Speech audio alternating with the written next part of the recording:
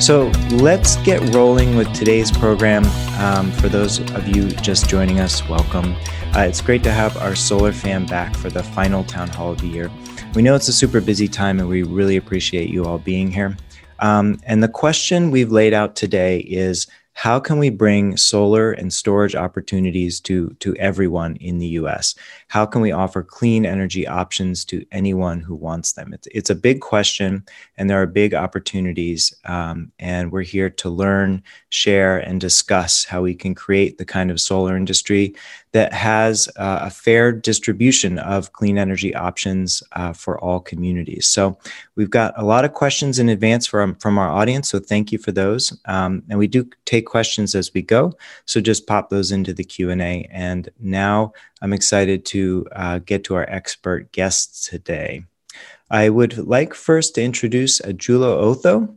She's the founder and CEO of Enerwealth, and we're going to bring her up on the screen in just a moment. Good morning, Ajulo.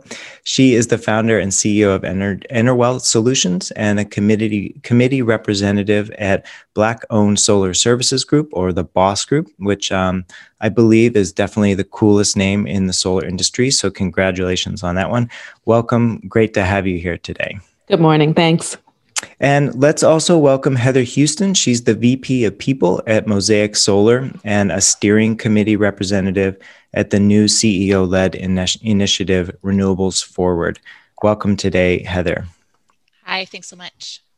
And joining us is also Dana Sleeper. She's the Director of External Affairs at SEIA. We'll bring her up on the screen. Lovely to have you today, Dana. Thanks for joining us. On the solar contracting side, we have Jason Carney. Jason joined us for the July town hall, and he is the president of the Tennessee Solar Energy Association and CEO of Energy Electives. Welcome back, Jason. Great to have you again.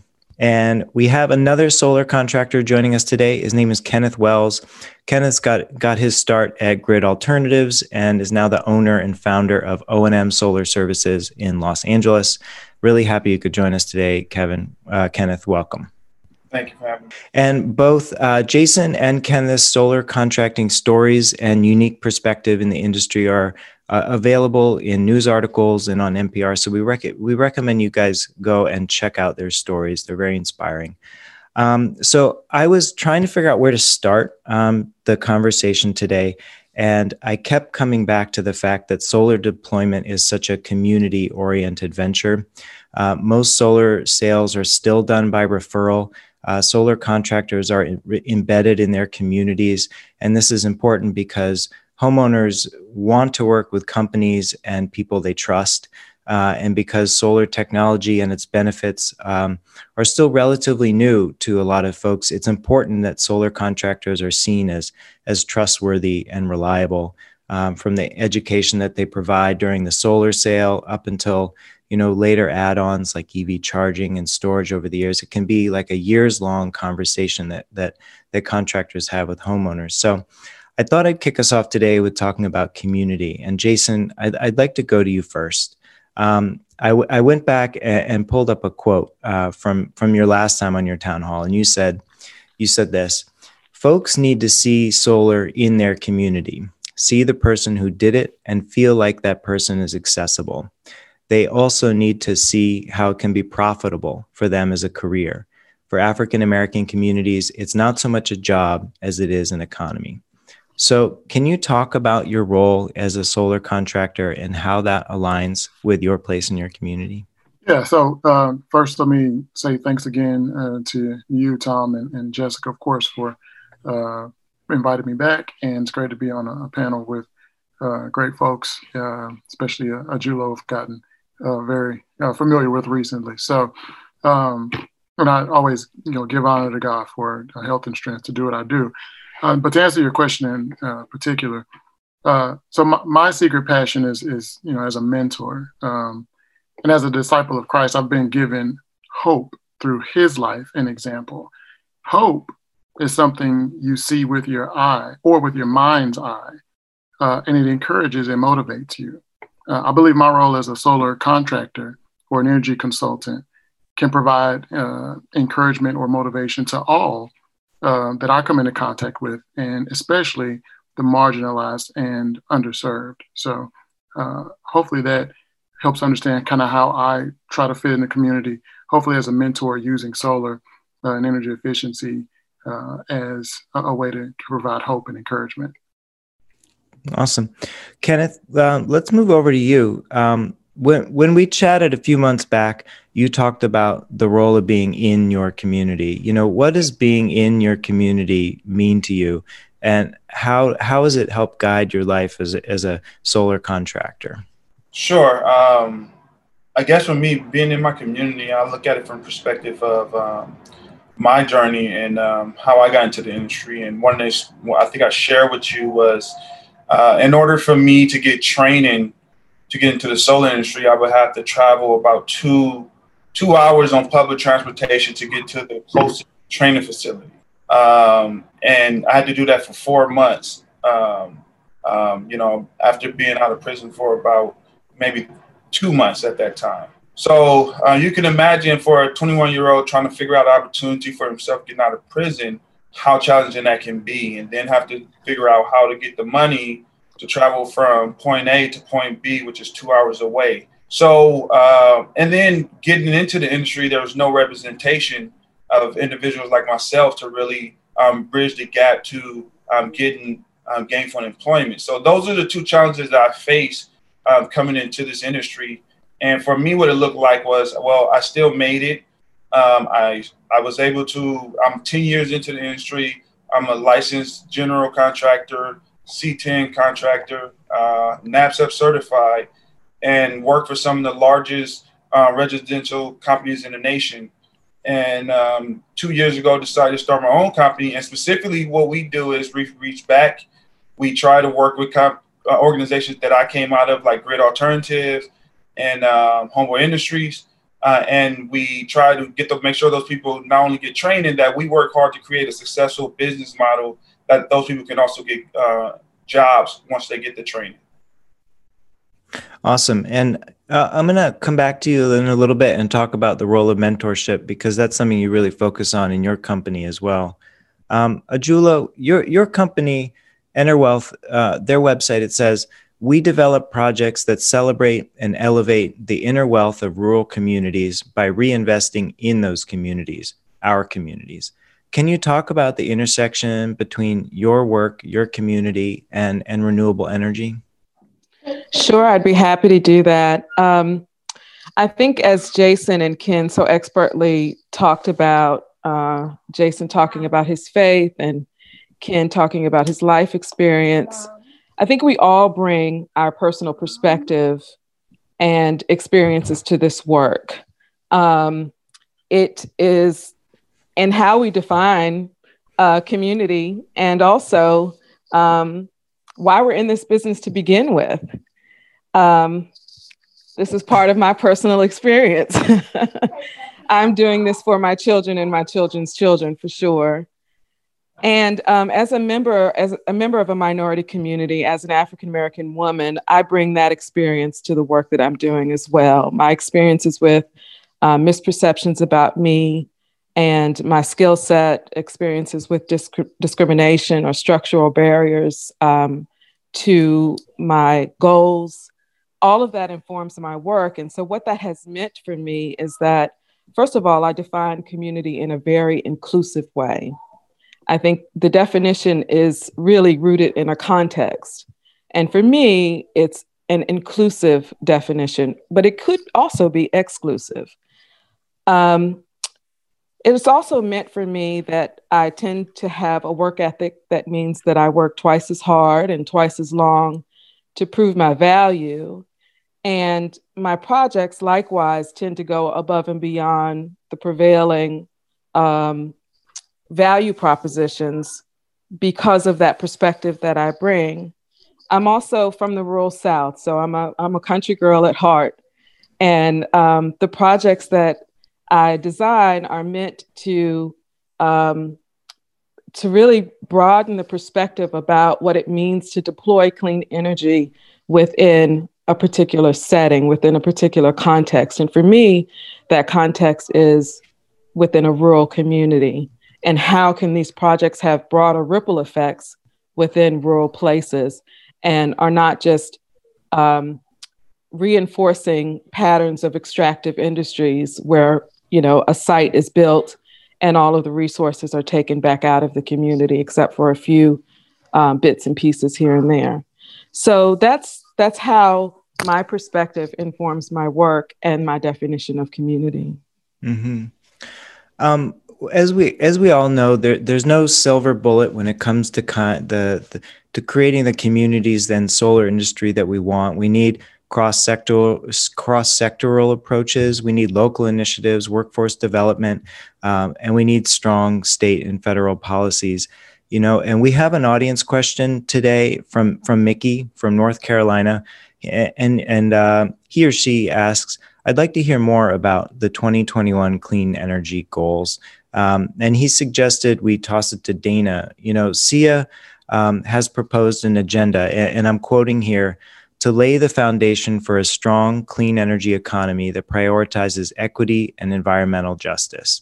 Can you talk a bit about the 2021 agenda for SEIA and how it will support equity and environmental justice? Sure, I'd be happy to do that. So SEIA released what we called our 100-day plan for the Biden administration when the results of the election were called. And as part of that, we were talking about policy changes that we recommended, just really putting into a succinct list what the administration could look at doing in order to ensure that solar continued to grow around the country. And a large component of that, because it's one of our priorities as an organization, because it's our CEO's priority, and because it's a priority of our board of directors, is to ensure that there is access to renewable energy for all Americans. Our trade organization specifically focuses on the US, so that's why I caveat it there. Obviously, we'd love to see it spread much wider worldwide, but that's our focus. So as part of that particular plan, we built out what we call our Diversity, Equity, Inclusion, and Justice Leadership Council. And so that's a board level task force that we have. And it's made up of members of our board of directors that are extremely passionate about these types of issues. They directed us to produce several products, and we're going to be rolling those out in 2021. One of those items is a diverse suppliers database. So that particular product is designed to essentially uplift and showcase minority, women-owned businesses, basically diverse solar businesses all along the supply chain, so that those companies that maybe are larger and subcontract within our industry can reach out to them and can begin to diversify their own supplier networks. So that's one way that we're helping on that front. We're also on the policy front developing an equity and environmental justice policy platform. And we have a draft version of this right now that we're actually getting stakeholder input on at the moment to try to make sure that it's encompassing all of the policies that we want to push forward. The idea is to have this set of principles and then example policies from various states or federal programs that really, again, provide access, enable people to access solar, and do all of those things that we all feel so strongly about. We're also developing an industry certification program. This is one of the projects that I'm heading up. And the goal of that particular program is actually to ensure that there is diversity, inclusion, and those sorts of priorities are pushed forward within solar companies themselves. And so it's an opportunity for companies to basically go through an audit process with the National Trade Organization where we say, okay, yes, you've administered a ban the box protocol for your hiring so that formerly incarcerated individuals will not be unfairly viewed when they're applying to solar jobs. You receive X number of points for doing that activity. And there's a whole set of activities that companies can participate in, and eventually they'll receive a certification based off the number of points they receive. So we're trying to incentivize our companies through that process to make changes in their own hiring practices and how they retain and promote employees internally, that they would have structured mentorship programs in place, all of those sorts of things that can help promote inter-industry growth. And then finally, we have another project category, which is focused on professional development and mentorship. And we're working on developing products there as well. So there's a lot going on at SEIA in terms of our advocacy and our work for 2021 as it relates to diversity, equity, inclusion, and justice. Awesome. Thank you for the update. Let's kick it over to Heather. This topic of diversity, equity, inclusion has been around for many years, but it really took a leap forward this year in the cultural discussions, as we all know. And I'd like to start to talk about some of the groups that are represented on this show today. And one of those is Renewables Forward. They have quite a few member organizations listed on the Renewables Forward website, SEIA being one of them, Mosaic, Nextracker, Solar Foundation. Can you talk a bit about Renewables Forward and how it came about and how, you know, that group is trying to advance equal equity and equal access in the solar industry?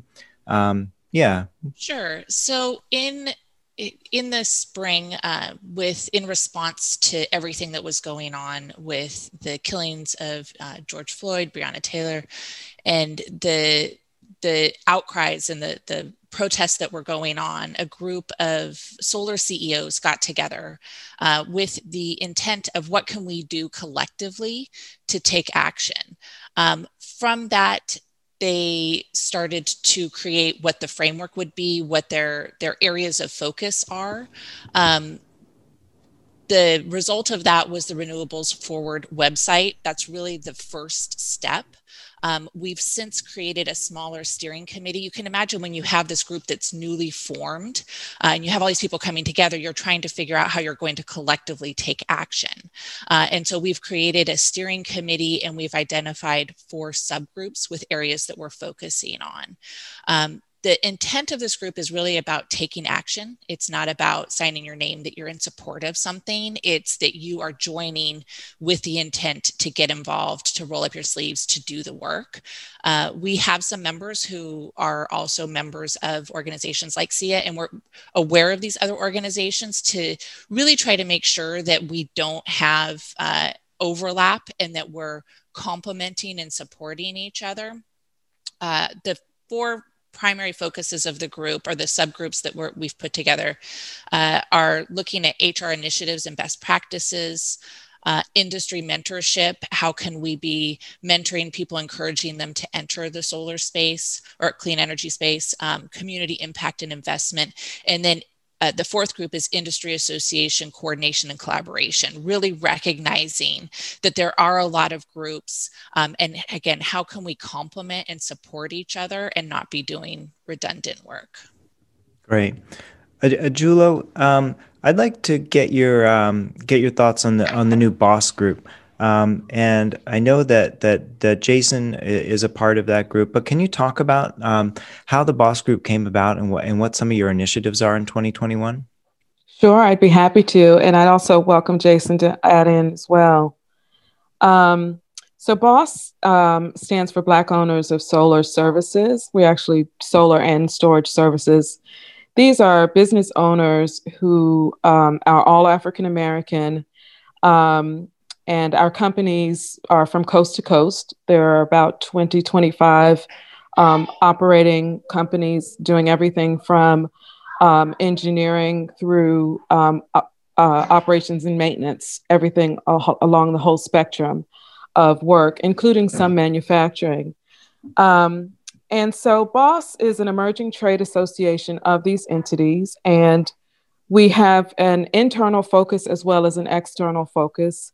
Our internal focus is really to try to build the business competence of these organizations and to also create a space where folks don't feel so isolated with the work that we're doing. We're trying to break down that sense of isolation by creating a space where people can come together and gain increased awareness about trends and opportunities within the industry, as well as to build those core business competence functions. We're hoping that it will be a place, a clearinghouse of sorts, where there can be a depository of opportunities that folks can learn about and go after, either individually or in partnership, which is really exciting. There's already conversation among the entities about how we might work together. And then finally, there's the external focus, which is we believe that by working together collectively, we can influence the marketplace and expand the marketplace. And that's the whole reason why we wanted to come together, both for the internal as well as external aspects of that work. Jason, you want to add something? Only that I'm really happy to be a part of BOSS and that it's sorely needed. So I think as we've come together, we've really found that the purpose and intent is already there. We're already realizing that we don't have to be so isolated. As the only African American in the state of Tennessee that's certified in NABCEP, you can imagine, as Kenneth said, being the only one in the room and just not seeing any representation. So I'm just really glad to be a part of BOSS and very much looking forward to what we can accomplish. Great. We do have a number of different organizations represented here talking about their different initiatives. And I just want to throw it out to the group.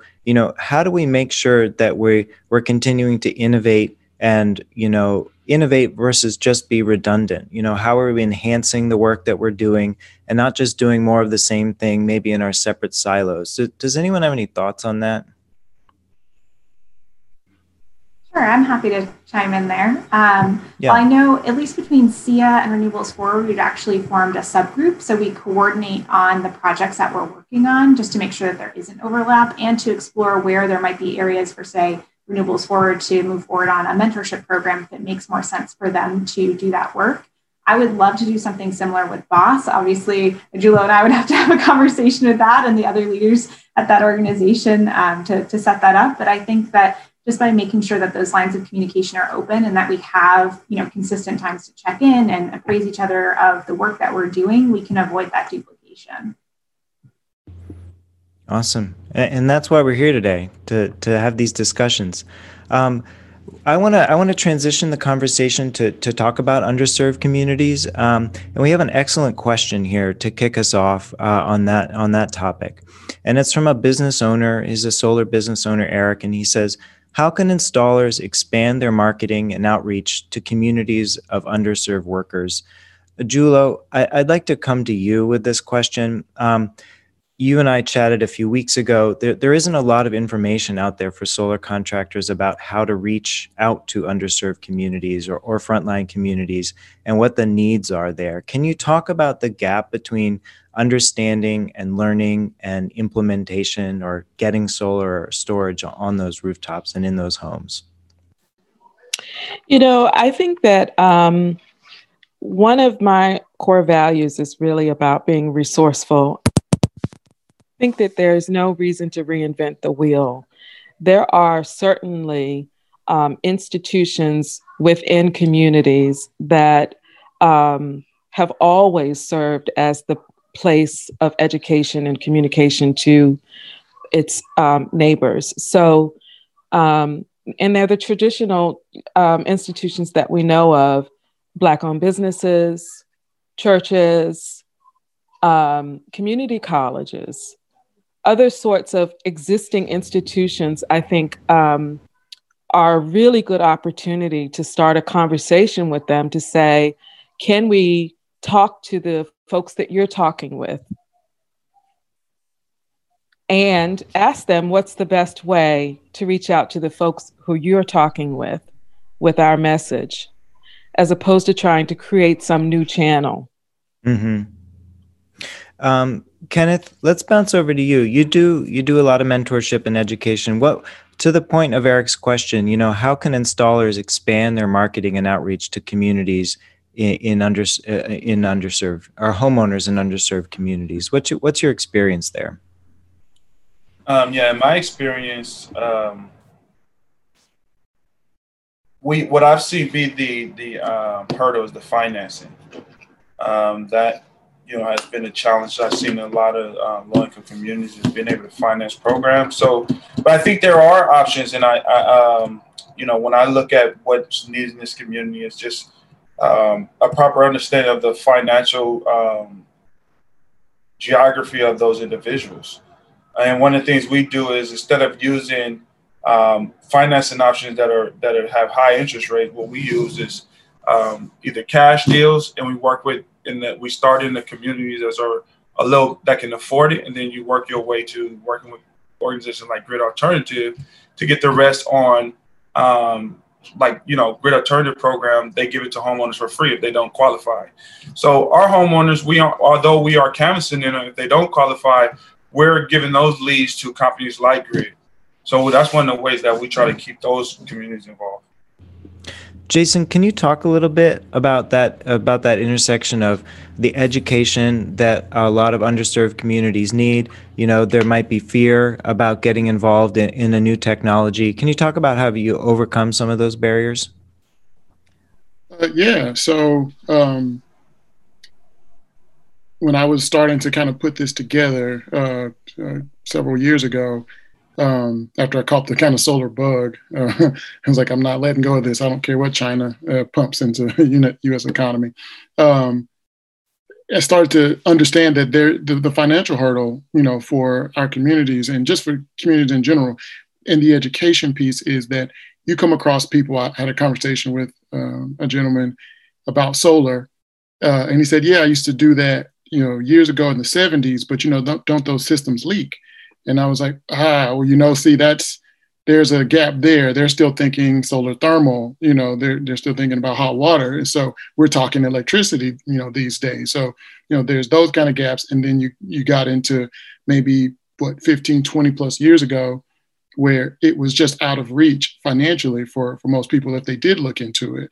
But, 2009 and 10, sales, equipment costs plummeted, and now you're looking at a whole different market that is it's now available to. Still not, completely available to LMI, but it's definitely getting closer. So as I learned that, I decided community solar would be the best way to go about it, so that we could do a Costco type, Sam's Club, the way I explain it to people, model, economies of scale, hopefully drops the price even further, and other people can participate.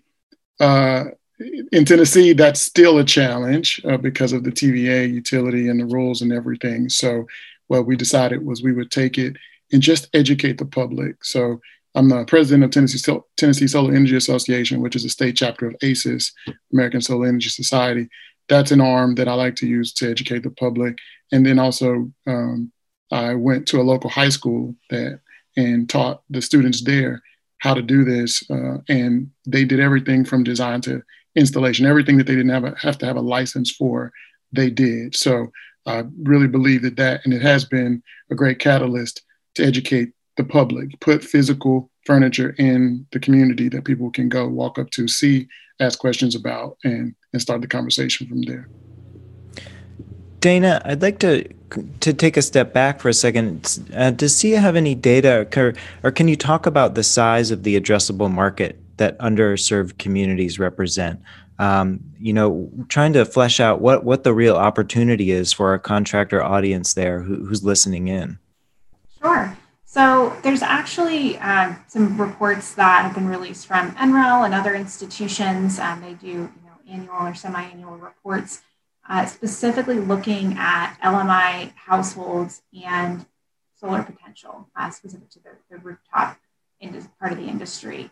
And I believe the latest iteration of that report, they estimated that about 42% of all rooftop technical potential in the residential sector could come from LMI housing. So there's obviously a really a huge market opportunity there for installers if they're able to do the things like Ajulo mentioned and go to, say, like a local church and educate the community and use that network as a way to provide education services and then also generate business leads.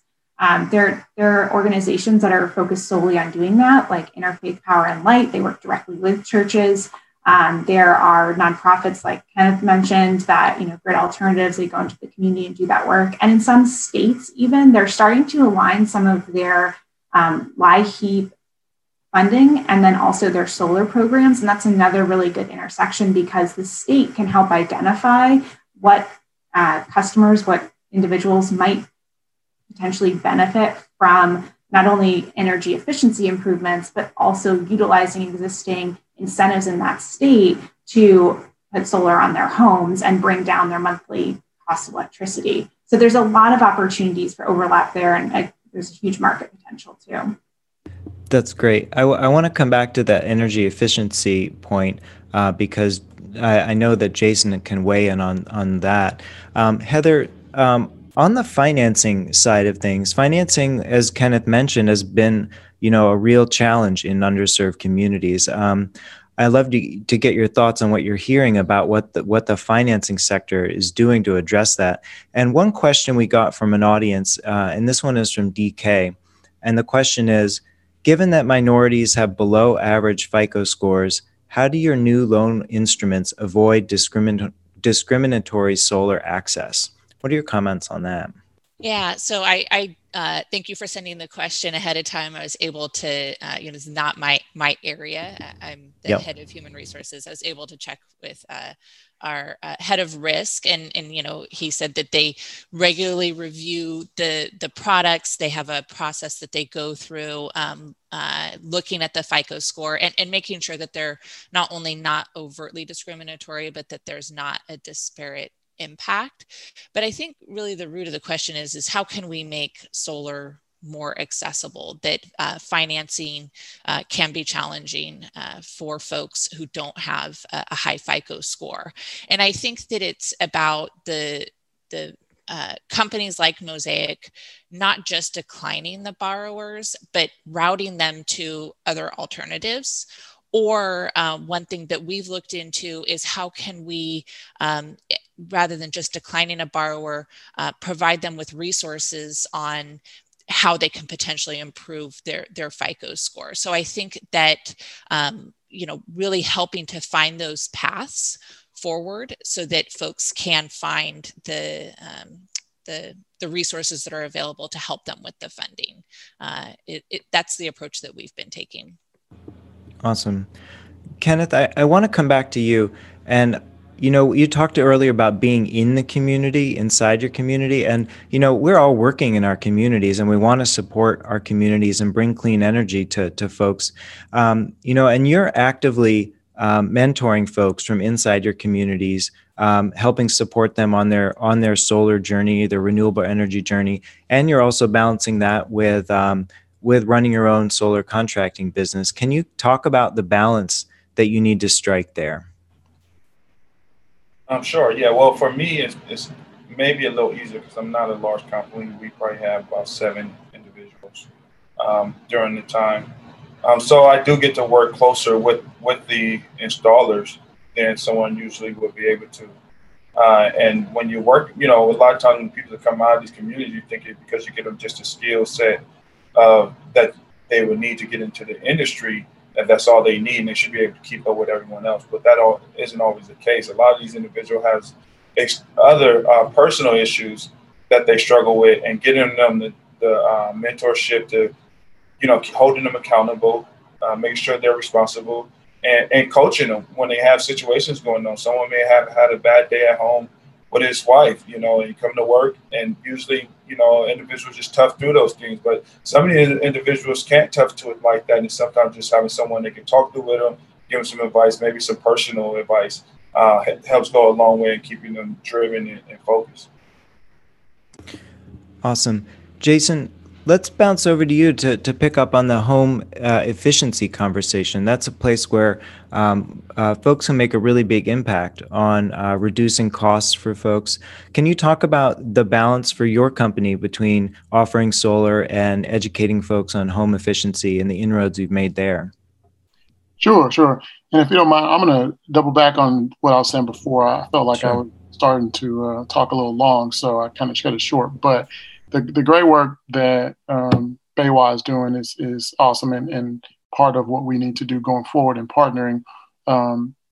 You're partnering with me, helping me I did the work with the high school, and now I'm getting ready to do an installation in a Black community that BayWa is helping with the equipment part of that. So I think that's going to be great furniture in that community I'm just really excited about that. So I think that's also a part of how we educate the community, is doing projects like that with companies that can help. as far as energy efficiency is concerned, it goes hand in hand with solar. And as I started learning about solar, I learned that energy efficiency is like a bridge into solar. I talk to homeowners all the time about, let's do just our ideal project is to do a kind of a net zero approach. Let's go in and look at your demand and your issues and see if we can reduce demand such that we can we don't have to invest as much into solar. So if we can do it, because anyone that does this knows that you have a bigger, better return on investment with energy efficiency than you do solar. That's, just being honest. So, and also energy efficiency is a shorter lead time. So solar can, be a while before a homeowner gets that initial conversation all the way to they're ready to sign a contract and move forward. Whereas if we're talking something as small as attic insulation or LED lights or air sealing, duct sealing, a lot of those things can be a smaller ticket and a lot more palatable, especially for low and moderate income communities. So I have used it again because of the TVA environment with solar. They basically ended residential solar. I've used it as a bridge for my business, but also even in better times, it's just a part of our offering because I think it's just the right thing to do. Does anyone else have any comments on the home efficiency front? I'll add a little bit there. Please, yeah. The model that we've developed also, InterWealth has developed with our rural electric cooperative, our pilot project, actually combines just as Jason described, community solar array with energy efficiency investments. And we're working with the rural electric cooperative who has a tariff on-bill financing mechanism already in place that's based on the pay-as-you-save model that Clean Energy Works developed. And that's also a gateway for some utilities to begin offering tariff on-bill financing for rooftop installations, which is really at the edge in a lot of ways. But just as Jason said, you can have immediate impact in terms of reducing that energy burden for low and moderate income people simply by replacing inefficient appliances and sealing leaky windows. So it is a really important, an important intervention, and pairing that alongside on-site generation is really exciting and important work. So I would encourage all of the installers on the call to begin thinking about how can you increase your product lines to include energy efficiency upgrades. Great. If I could jump on that too, of course. I will also add to that EV. As being here in California, I know for sure we're adding EV. The mandate is to no longer even sell gas cars after 2035, I believe. And so building EV infrastructure in the cities and maintaining these charger ports is going to be something essential for any solar company, including in what they do. For sure. I want to address a question from Sarah. She sent us a longer story about a predatory practice that she witnessed in the low-income community, and I'm not sure the time frame, but essentially the customer was thrilled to be paying about $2 a month for solar. And when Sarah talked to the woman, she found out that the customer had paid for this $2 a month solar under the Obama program. And it was clear that she was misled. And she was a Spanish speaker. And when the contract had come to be signed, the contract was in English. And so the terms weren't clear. And then when the lease true up came, she was forced to make payments directly from her bank account. But, this makes everyone in the industry look bad. And I'm wondering, we need to create trust with solar customers. We need to we need to create trust in homeowners and communities. I'm wondering, just from the group, like, is this something we need to keep our eye on? Are these practices, happening? Is it common? Any thoughts on this? Ajulo, Dana, do you want to jump in? Then Ajulo, go ahead. Okay, really quick. This is probably a SIA question for sure, but consumer protections are a really important aspect of our business, and we certainly need to keep an eye on that. In emerging markets like the Southeast, North Carolina in particular, we're learning from the more sophisticated markets about how to improve our regulatory regime to make sure that we've got those kind of consumer protections in place. And so now we have a leasing product in North Carolina, for instance. And with that leasing product, there are provisions in our statute that spell out exactly what must go in a contract. It also spells out exactly what can and cannot be used as a part of advertising as it relates to solar. So some of our markets are starting to learn from others, but I think that kind of like the pandemic, a federal response is probably what's necessary. Dana, any comments to follow up on that? Yeah, happy to chime in there. So I definitely agree with what Ajulo said. This is something that our industry needs to take very seriously, and it's something as a trade association we care a lot about. We actually have a consumer protection resource portal, and I'll add the link into the chat so folks can see that. But it includes information like our solar business code, which really spells out the way that installers and other folks in the industry should be operating. We have a complaint resolution process as well. So if consumers like the one you referenced do have an issue with an installation that's performed or some sort of interaction they have with a solar business, they can actually submit a complaint through that online form.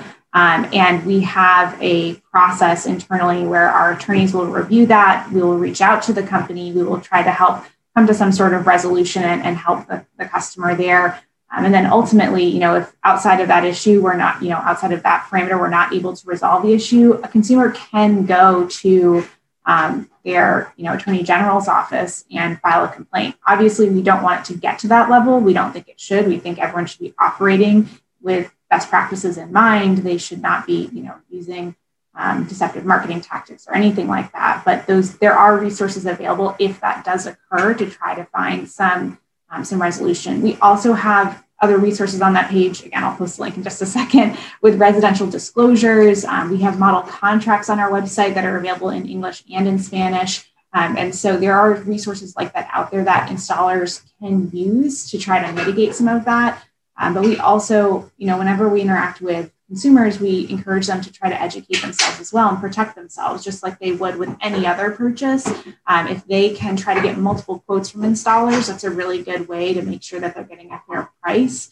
If someone, comes up and knocks on your door to sell you a car or to sell you something else, you might be a little bit hesitant to do that without looking online first and seeing if it's a good price or if there were similar offerings. So we just like to try to encourage folks on both sides to take a couple steps. But again, if there are issues, we do have some resources that folks can use. So I'll drop that link in the chat now. Great, thank you. Before I move on, does anyone have any out-of-the-box kind of creative ways to address working in underserved communities? And I don't know what those might be, certain incentive programs that might fly under the radar of most residential solar contractors. Say a company wants to approach an underserved community or seed a project like Jason's doing in Tennessee. Are there programs or non-traditional angles that we haven't talked about that anyone wants to weigh in on?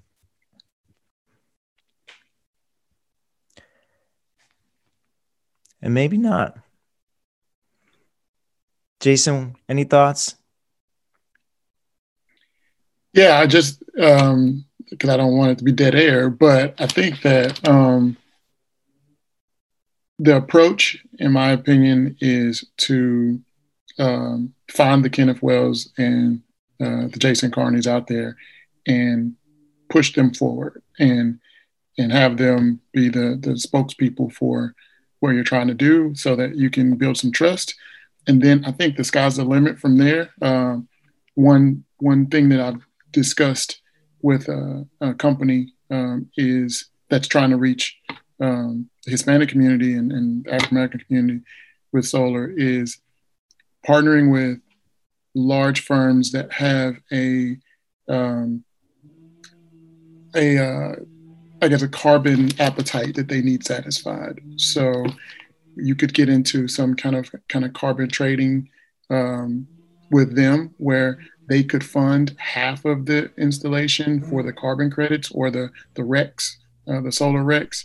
And so now the system is half the cost. And now you can reach down to an LMI community with a system that might be, $35,000 or $40,000. It's now $17,000 to $20,000. So I think there's always a way to do things, but it's going to take the trust built, I think, first to implement those things. Great. Thanks, Jason. I'd like to chat just for a few minutes about opportunities that we all see coming up. Ajulo, I actually want to come back to something Jason said on our previous town hall as well. And he said he thought that the fastest way for communities of color to get into the energy space was in solar. Do you feel that way? And what do you see as the opportunities growing in 2021? Where do you see the biggest opportunities? Yeah, I do agree with Jason's comment. I think that there are going to be lots and lots of opportunities for folks to come into solar as consumers, as workers, and the part that I'm most excited about is as owners and producers. And even if you're net metering, that is still producing electricity and selling it back to the grid. So I would love for us to begin thinking about that using that framework as we think about becoming producers of electricity. The thing that I'm most excited about is the potential for the Clean Energy Accelerator, which is the Federal Green Bank. I'm super hopeful that it will get capitalized with federal resources under the new administration and the new Congress. It has within it a 40% target for disadvantaged, low and moderate income frontline communities, which is tremendous. A 40% target of a $100 billion fund that with seed money from the federal government could leverage $2 to $3 per every dollar. And so that is a resource that if it's funded, and it only needs to be funded once, that if it is funded, could provide the kind of resources to begin to get the level of access that we're looking for, that we're all talking about. Awesome. Thank you. And I believe that you were just appointed the point person for the North Carolina Green Bank. So congratulations. Yeah. So I'm a little bit of a cheerleader for Green Banks right now. Makes sense for sure. Thank you. Heather, I'd like to bounce to you. What are you excited about in 2021, whether it's on the financing side or, from Renewables Forward? What are you looking forward to next year? Yeah, Renewables Forward, like I said, is a new group. We've been really came together in the spring. And I feel like in the last couple of months, we have more clearly defined our structure and how we're going to work together. Defining that we are an initiative, we're not a nonprofit, we're not a company. How are we all going to work together? And I feel like we've put that framework in place. And we're now in the process of defining what is our 2021 plan, really focusing on the outcomes that we want to achieve and how can people participate? Like I said earlier, we really want this to be a group that's focused on action. And so I feel like a lot of the groundwork has been put into place and we're now at a great place to take action. Great. So I want to start to wrap up here. We've got like 4 minutes left. And we could probably talk for another hour at least, I'm assuming, but we'll leave that for another time. But I'd like to ask all of our guests for their top one recommendation. It was two, but just one recommendation for things contractors can do to support fair access to renewable energy in their communities. But before I ask those questions, I'll just make a few announcements, and Jessica will pop these links in the chat along with the million other links we've added there today. We've got a Solar Edge event tomorrow. Come and see the new Energy Hub and the new LG commercial solution Resu 16H Prime. If you're interested in getting involved in the C&I space, sign up for our commercial newsletter and join us on Friday for our next mindfulness session. So getting back to our guest, Ajulo, I want to thank you for coming. You're the founder and CEO of EnerWealth Solutions and community representative for the Boss Group. Thank you for joining us. And what's your one recommendation for solar contractors on creating fair and equitable solar communities? You're welcome. And I'm so glad to be invited. Thank you. You're welcome. I would say start a conversation with someone who's different from you. Surprisingly, I mean, not surprisingly, installers are entrepreneurs. And so we can get really creative, and a conversation could spark something interesting. Mm-hmm. So start a conversation with someone different than you and see where that might lead. Great. Heather Houston, VP of People at Mosaic Solar and Steering Committee Representative at Renewables Forward. Thank you for joining us today. And what is your one recommendation for folks? My recommendation is to think not only about what is your company doing, but who are you partnering with and what are they doing? We're going to approach this by all working together. And so I think knowing who your partners are and what their practices are keeps us all in those checks and balances. Great. Jason, great to have you again on the show. You're the president of the Tennessee Solar Energy Association and CEO of Energy Electives. Second town hall, hope to have you on for a third. What's your one recommendation for us today? Don't invite me back. That's the one. No way. No, I mean, I really feel like I have to piggyback off of what has been said already, especially with Heather said in partnerships. Look for the partnerships, and I'll throw out Energy Democracy. It's a book. Educate yourself on why it's necessary, because if we help our fellow man, our fellow neighbor, then we actually help ourselves. So it's an environmental thing, it's a social thing, it's all the above. So partnerships. Great. Dana Sleeper, the Director of External Affairs at SEIA. Thank you for joining us, Dana. What's your one recommendation to create a fair and equitable solar industry? Thanks for having me, Tom. It's been a pleasure to speak with you and with everyone else on the panel. I would say get involved, and it all starts with you. You can get involved in BOSS, the Black-owned solar owners in solar services or solar and storage. You can get involved in SEIA. You can get involved in your local ACES chapter. Whatever organization or community group makes sense, get involved, because you can then have the conversations that Ajulo mentioned. You can, work on developing those new relationships with folks, or getting involved as a mentor yourself potentially. All of those sorts of changes are incremental potentially, but they add up. And also by being involved in a larger organization, you amplify your voice. That's the whole reason we have trade associations. That's the whole reason we have these leadership groups, is so that we can go in front of the state legislature and say, this is what we need to make things better. So get involved, even if it's in a small way. It really does make a difference. Great. And we got a question from Frank who asked, can the link be shared in the chat to all the attendees? Yeah, when we send out our announcement about when the recording is live, we'll share the links as well. Kenneth, let's wrap up with you today. You're the owner and founder of O&M Solar Services. I see you've got product being unboxed and ready for installation. I'm on a job site right now. All right. Thank you for joining us today. What's your one recommendation for folks to create an equitable solar industry? I would say hiring. What I've been doing for the last 3 years has been on the workforce development board for Grid Alternative, And we've been working hard to create training programs that can get individuals the skills they need to get into this industry.